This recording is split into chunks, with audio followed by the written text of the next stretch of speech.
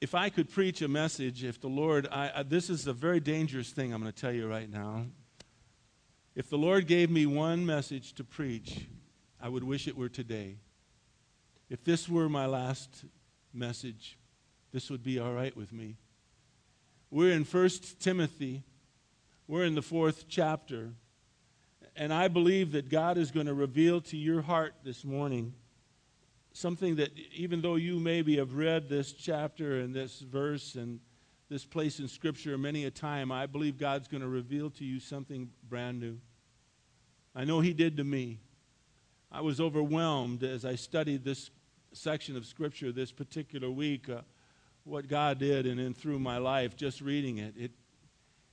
Maybe it's just me. Maybe you won't feel or sense anything. But to me, this is such an amazing place in Scripture. It really touches the heart of all of us as believers. This journey throughout this particular book, 1 Timothy, in the particular, this chapter is just a lesson on how we are to honor our Lord in and through our lives. How to become a godly leader in an ungodly world in which we live. How to have a church that becomes a church that reaches out into the community, into our own lives, and does whatever it is that God wants to do in and through your life. This is the place.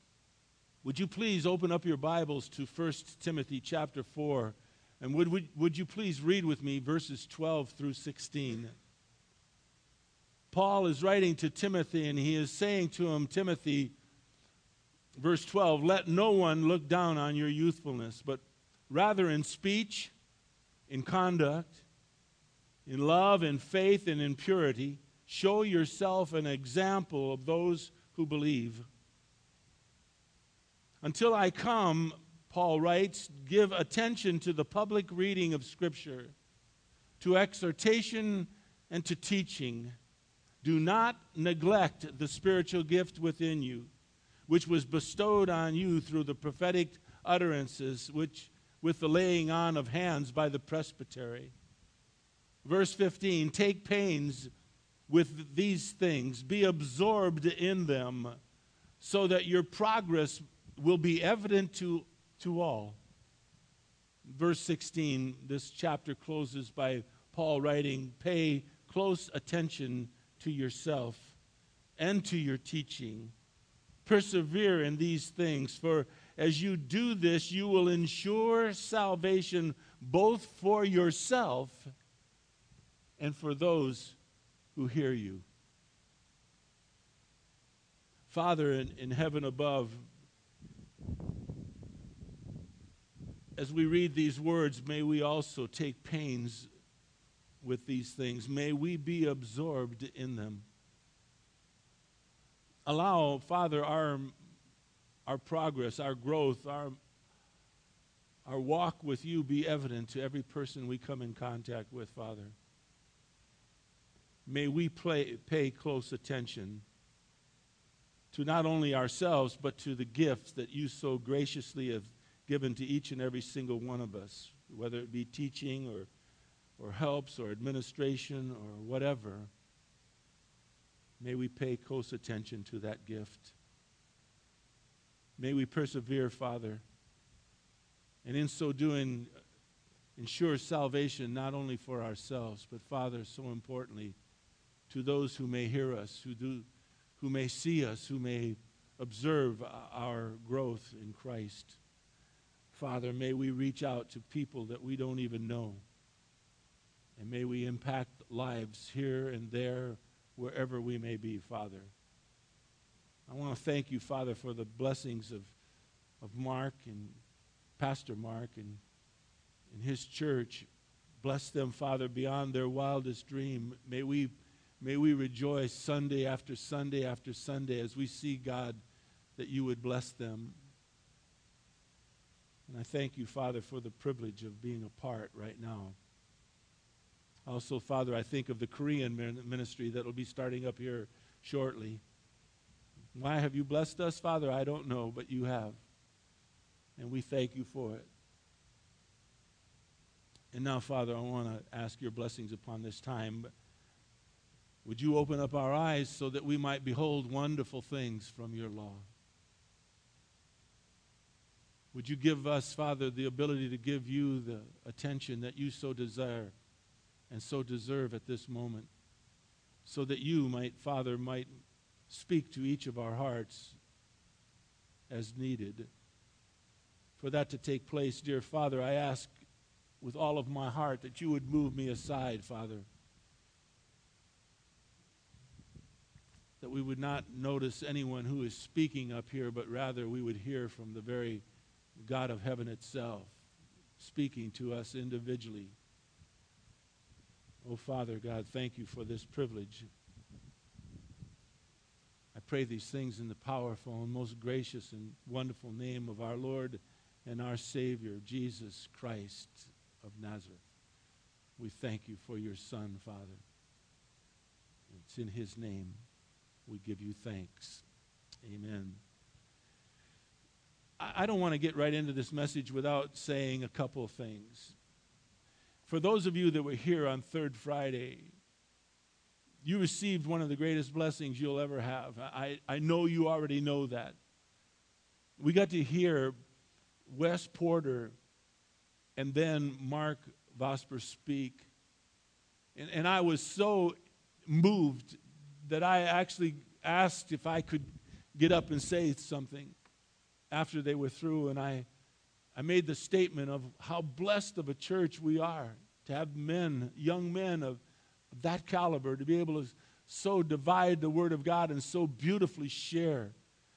I would be a part of both or either one of their churches anytime, any place, anywhere, along with Rob Selleck, along with Brent Slazak. God has so blessed this church that if you didn't make it, I am sorry you missed it. I wish we would have videotaped it or whatever so that you could have been a part. It was amazing. And then we had a potluck too. Oh my gosh.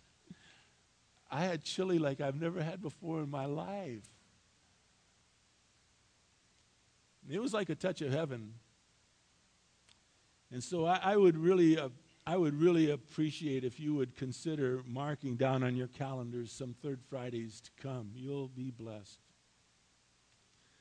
And then I noticed this morning Anthony was sharing about how they went to the football game yesterday in Los Angeles. And it was the first time he ever went to a game like that. And he said it was just amazing. And I listened to that and I marveled. I said, that's right. I've felt that before. I watched that game on TV, and when they have a blimp that flies overhead, I see, how the place is packed and everyone's excited, and you can see and you look in the distance and how far away they have to park their cars and come, and nobody complains. They just come, get there on time too, They don't want to miss the kickoff. And so I thought about what Anthony said and how he was so moved by that moment, how he thought about worshiping God and how we could worship God and just express our joy for him. And with the exuberance, he said he so enjoyed that game.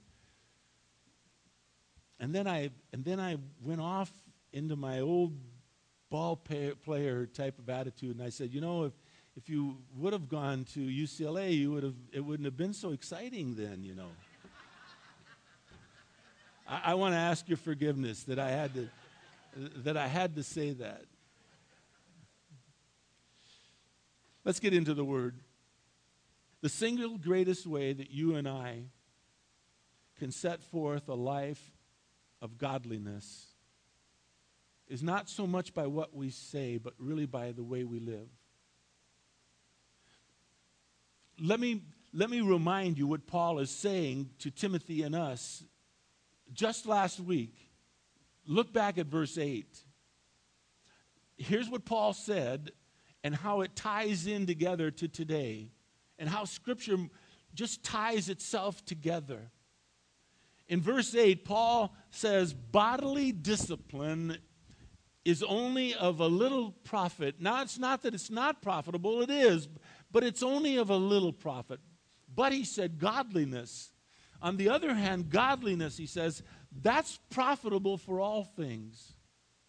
It holds the promise for this day in which we now live, this present life that we live, but it also holds the promise for the life to come. Godliness. You see, when a pattern of godliness is missing, whether it's in your home, whether it's in your workplace, but let's talk about our church.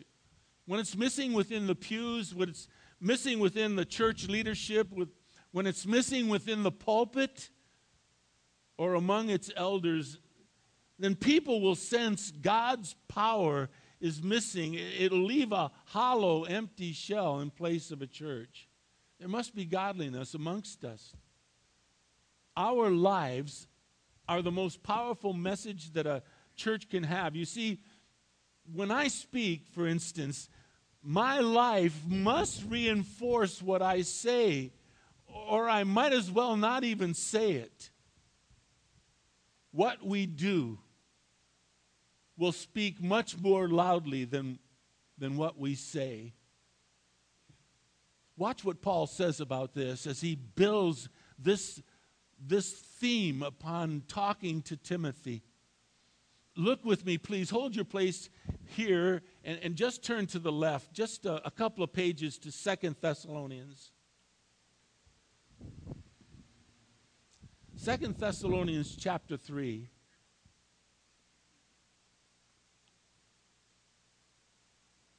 Listen to Paul's words. He says in verse 7, he says, "For you yourselves know how you ought to follow our example." Because, he says, we did not act in an undisciplined manner among you. Now he gives an example in verse 8. We didn't eat anyone's bread without paying for it. We labored and with hardship we kept working night and day so that we would not be a burden to any one of you. Now note verse 9. Not because, he says, we don't have the right to do so. In other words, they had every right to be supported by the church. Now note the reason that Paul acted as he did. I want you to kind of just reflect back. Look back at verse 7 just for a moment. In verse 7, Paul said, we did not act in an undisciplined manner among you. Why? Verse 9, in order to offer ourselves as a model for you so that you would, what? Follow our example. What he did spoke more loudly than what he said. So back to 1 Timothy chapter 4 and verse 12. It's a powerful verse. Paul says to Timothy and to us, let no one look down on your youthfulness. Now, I want to show you what that means in a moment. But in other words, he is saying, prove yourself, Timothy. How? He says here, in your speech, in your conduct, in your love, in your faith, in your purity. Show yourself, Timothy, as an example for those who believe. What we do will speak much more loudly than what we say. Show yourself, Timothy, an example for those who believe. Now, to get some perspective about age, when Paul is speaking about Timothy's youthfulness, the word youthfulness in Greek is neotes. It was used to describe anyone under the age of 40. When Luke describes Paul as a young man in Acts chapter 7, verse 58, he said Paul, being a young man, Paul was over 30 at that time when he said that. He was in his mid-30s. So youthfulness is someone under the age of 40. And Paul, in verse 12, mentions 5 areas how Timothy was to show himself as an example to all of us. And it was through his speech, through his conduct, through his love, his faith, and his purity. Let's take a look at these words. They're far too important to just gloss over. Speech.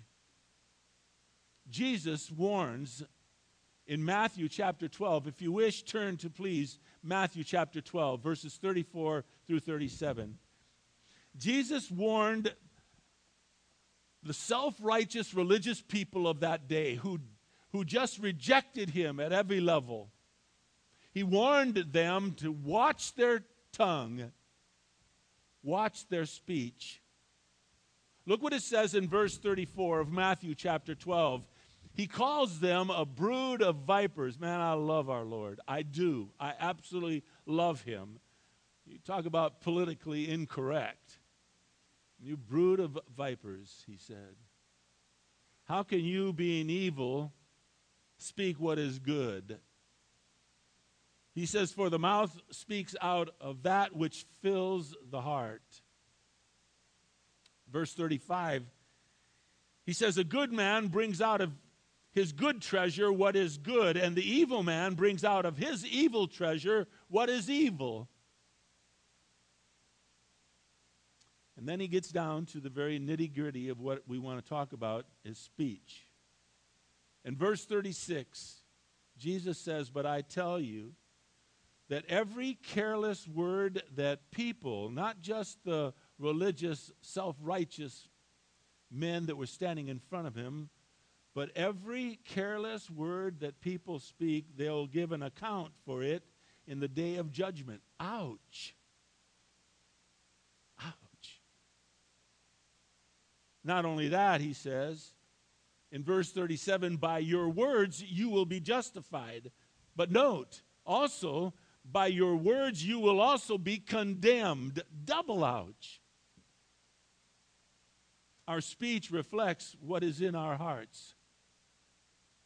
So we need to be careful with our words.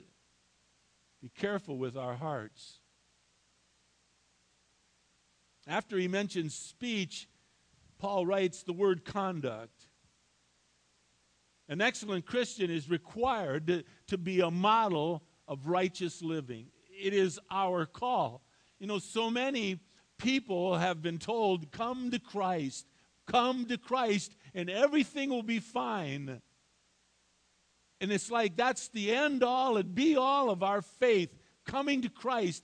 That's only the beginning. It's like you're in a starting blocks to run a race, and the gun goes off, and you start to run. That's just the start. The coming to Christ is just the start of the gun, and starts you on the journey of becoming a man, a woman that God has called you to become in your life by your conduct.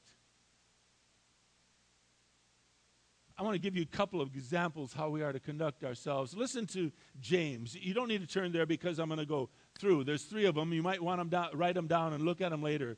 James 3:13, 1 Peter 1:15, and 1 Peter 2:12. Listen to James in chapter 3, verse 13. He says, who among you is wise and understanding? Then he says, let that person show by his good behavior his deeds. We show by our behavior the fruits of the Spirit.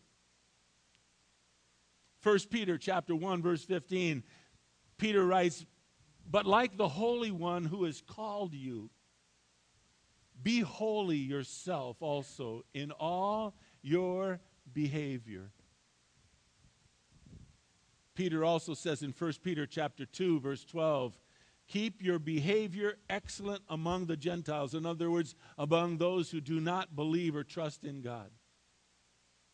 Keep your behavior excellent among them, so that in the thing in which they slander you as an evildoer, they may, because of your good deeds as they observe them, glorify God in the day of visitation. May your conduct, my conduct, may our conduct lead others to Christ. Remember, what you do will speak far more loudly than what you say. After speech and after conduct, back in 1 Timothy chapter 4, Paul mentions to Timothy love. Now, biblical love is far different than the emotion that our culture calls love today. It's not recognizable today in our culture. Love isn't. You see, biblical love involves self-sacrificial giving. Jesus Christ sets the tone. He says, greater love has no one than this, that he does what? Lays down his life for others. Greater love has no one than this, that he would lay down his life for others. Today about 4:15,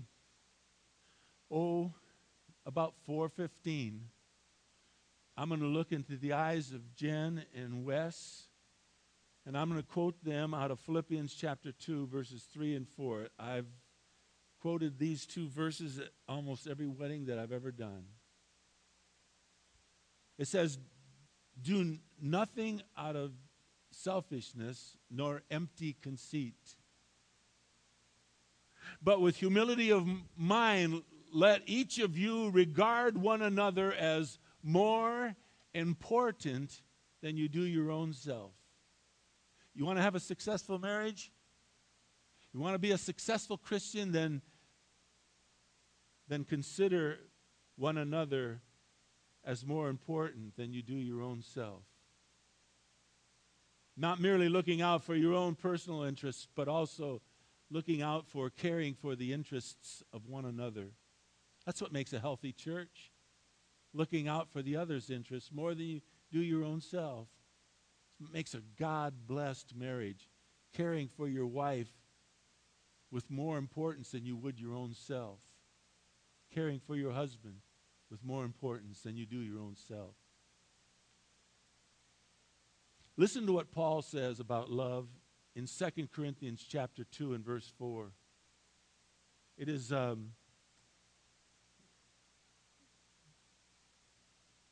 if I could, I would say it would be a life verse for me. I can't put myself in the place of Paul. I just can't. Paul says this, out of much affliction and anguish of heart, I wrote to you with many tears. Not so that you would be made sorrowful, but that you might know the love which I have especially for you. I try to tell you folks every week that I love you, and I mean it with all my heart. I love you more than I can put into words. Love. There's speech, there's conduct, there's love. Show yourself an example, Timothy. Fourthly, he mentions faith. Faith here does not refer to belief. It refers to being faithful, trustworthy. It is an unwavering commitment of obedience to follow your Lord and your God. Faithful. An excellent Christian is one who is consistently faithful. I read to you last week out of 1 Corinthians 4:2. It is required of a steward. It is required of a servant. It is required of a follower of God that one would be found faithful or trustworthy. It's required of us. Lastly, Paul writes of purity. In the Greek, it is Hagneia. It speaks mainly to purity in the area of sexuality. Purity in that area, both in actions and in the intentions of one's heart. There is nothing that would so ravage a Christian's life than sexual impurity, whether it be in action or in words. i.e. jokes, innuendos. We are in speech and in conduct and in love and in faith and in purity. We are to show ourselves an example to those who believe. In 1 Timothy chapter 4, now starting with verses 13, 14, 15, and 16, now Paul shows us how we can do this and why we ought to do this. Watch. He says in verse 13, until I come, I want you to give attention to the public reading of Scripture. And he says to exhortation and to teaching. Do not neglect the spiritual gift within you, which was bestowed on you through the prophetic utterances with the laying on of hands by the presbytery. Take pains with these things. Be absorbed in these things so that your progress will be evident to everyone. And why? Verse 16. Pay close attention to yourself, Paul writes to Timothy, and to your teaching. It is obvious that he was talking about Timothy's spiritual gift. Timothy had a gift of teaching that God gave him. Your gift might not be teaching. It might be administration. Like I said, it might be helps. It might be, I don't know what God has given to you. But pay close attention to yourself and to your gift that was given to you by God. Persevere in these things, for as you do this, you will endure salvation, not only for yourself, but for others. What more is there a reason for you and me to live than to assure in ourselves our salvation, but also so that we might pass it along to others? What greater gift can you ever give a person than to share with them the wonders of Jesus Christ? In verse 13, the word exhortation is very, very important. It means that we are to challenge. It means that we are to confront people with God's truth. We are to exhort them to apply the truths that they have been taught. How? Verse 13, through the reading of Scripture and through the teaching of the Word of God. We're to warn people, exhort them. We're to challenge people to obey God's Word in light of the blessings that will come upon them. And we are to exhort people, warn people, challenge people of the judgment that is to come if they do not obey God's Word. You see, exhortation and preaching and teaching is, without question, the highest call within a church body. It's not missions, it's not youth programs, it's not music, it's not anything else that you can imagine within a church. No, the highest call in a church is to preach and to teach the Word of God. That's why we can't neglect the teaching of this. We can't neglect these words. We must go through it, line upon line. We must go through the Word of God. It is the highest call to a church. You see, everything else in the church comes from and follows the preaching and the teaching of the Word of God. And now Paul attacks a problem in Timothy's life. You're going to know that I studied when I tell you this. The imperative form of the verb do not neglect. I don't even know. I don't know what imperative form of a verb. It's the Greek word is ameleo. But here's what it means. It indicates, do not neglect, indicates that Timothy had given thought to abandoning his call, his ministry. Did you know that? When Paul says, do not neglect Timothy, he is saying, don't give up. We've already noted that Timothy was a young man. He was under 40 at least. And he faced some, as we've already noted, some formidable foes and enemies within his own church in Ephesus, those who were false teachers. In fact, it got so rough that Paul had to come in and kick two of the guys out. Remember? I'm sure you do. Look back just a page. Look at chapter 1. Look at verse 20.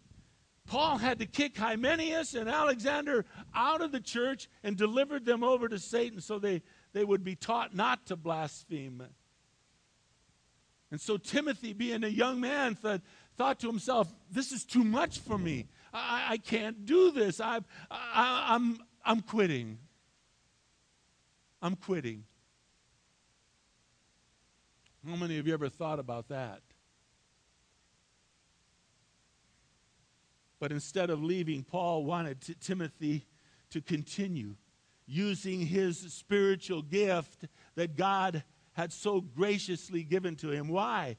Well, Paul already told Timothy as well as us in the book of Romans, the 11th chapter, the 29th verse says, the gifts and the calling of God are what? Do you have a clue? The gifts and the calling of God are what? They're irrevocable. I can't say, Father, I'm done. Thanks a lot. It's been a nice time. Here, take my gift back. I don't want to give this back to you, but it would be like this. When you gave me this, I was reminded of a story. Long time ago, I had the privilege of meeting and knowing a man named Rich DeVos. He began Amway.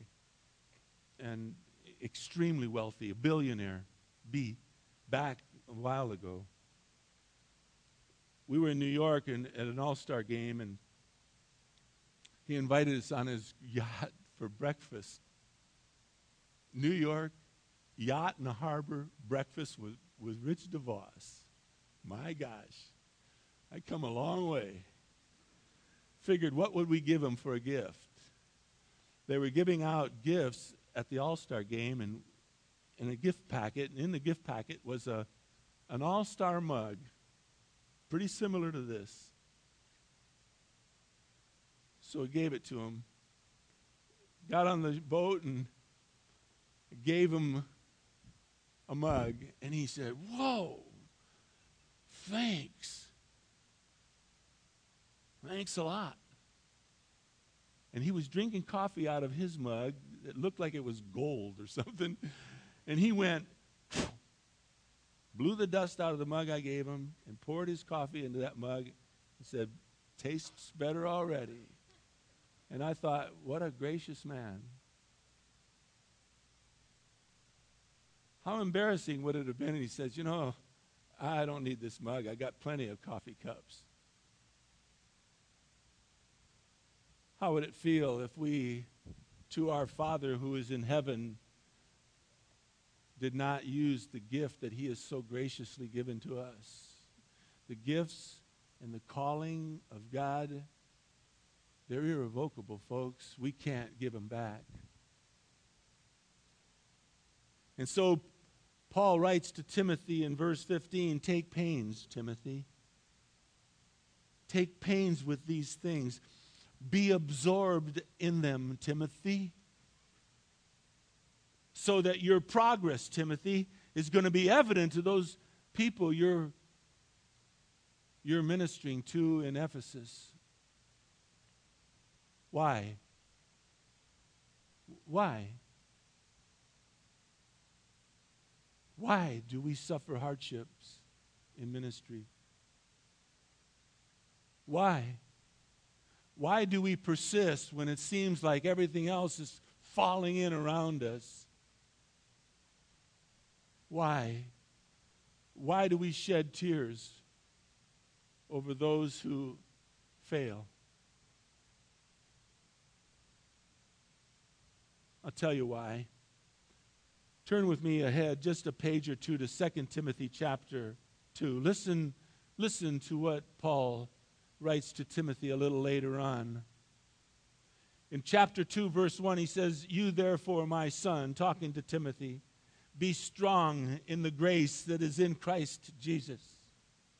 The things that you have heard from me in the presence of many witnesses, entrust these things to faithful men who will also be able to teach others. Suffer hardship with me, Timothy, as a good soldier. Let's jump down to verse 11 of that same chapter. He says it is a trustworthy statement. If we died with Christ, we shall also live with him. If we endure, we shall also reign with him. If we deny him, he will deny us. If we are faithless, he remains faithful because he cannot deny himself. I absolutely love that particular place in Scripture. Why do we endure? Back to 1 Timothy chapter 4, verse 16. Because Paul writes this to us as well as to Timothy. Pay close attention to yourself and to your gift. This case, it's Timothy being able to teach. Persevere. Hang in there. Hang in there, Timothy, in these things. For as you do this, Timothy, you will ensure salvation for yourself and for those who hear, observe you. I'll tell you why you are to hang in there, Timothy. I'll tell you why you and I are to hang in there. Why we are to pay close attention to ourselves and to our spiritual gifts. It's so as to ensure salvation for ourselves, but also for those who observe us, hear us. Paul begs Timothy, and I beg you, as well as I beg myself, take pains, be absorbed, progress in your faith, so that your life in Christ may be evident to everyone, so that you might save not only yourself, but others from the very grasp of hell itself. Reason enough to hang in there? I think so. Reason enough to faithfully walk with Jesus Christ all the days of our life. Father, may we be so bold to be a church, to be a people who faithfully walk with you. May we be absorbed in these things that you have given us, these wonderful spiritual gifts, Father, that we have. May we take pains to do what is right. May we progress, grow in our faith, so that our lives in Jesus Christ may be evident to everyone who sees or hears of either the Rock Community Church or Searchlight Ministry. May we be a light upon this community, both the churches here as well as the Korean group of people, so that we might save not only ourselves, but others who hear of us and come to know and trust and believe in our Savior, Jesus Christ. It's reason enough, Father, for us to faithfully walk with you, not only today, but every day you give us here on this earth. May we not neglect these things. I pray this, Father, for each of us here, that we would have the privilege of living a long and prosperous life with you, leading people to Christ, Father, not so much by what we say, but what we do. Father, bless Pastor Mark. Bless this church. Thank you for Anthony and the musicians who so beautifully lead us in worship. And now, Father, bless us this day and bring us back again next week, Father, anxious to hear from your heart. We pray in Jesus' precious name. Amen. I love you all so much. Thank you so much for being here. God bless you. Have a great, great day.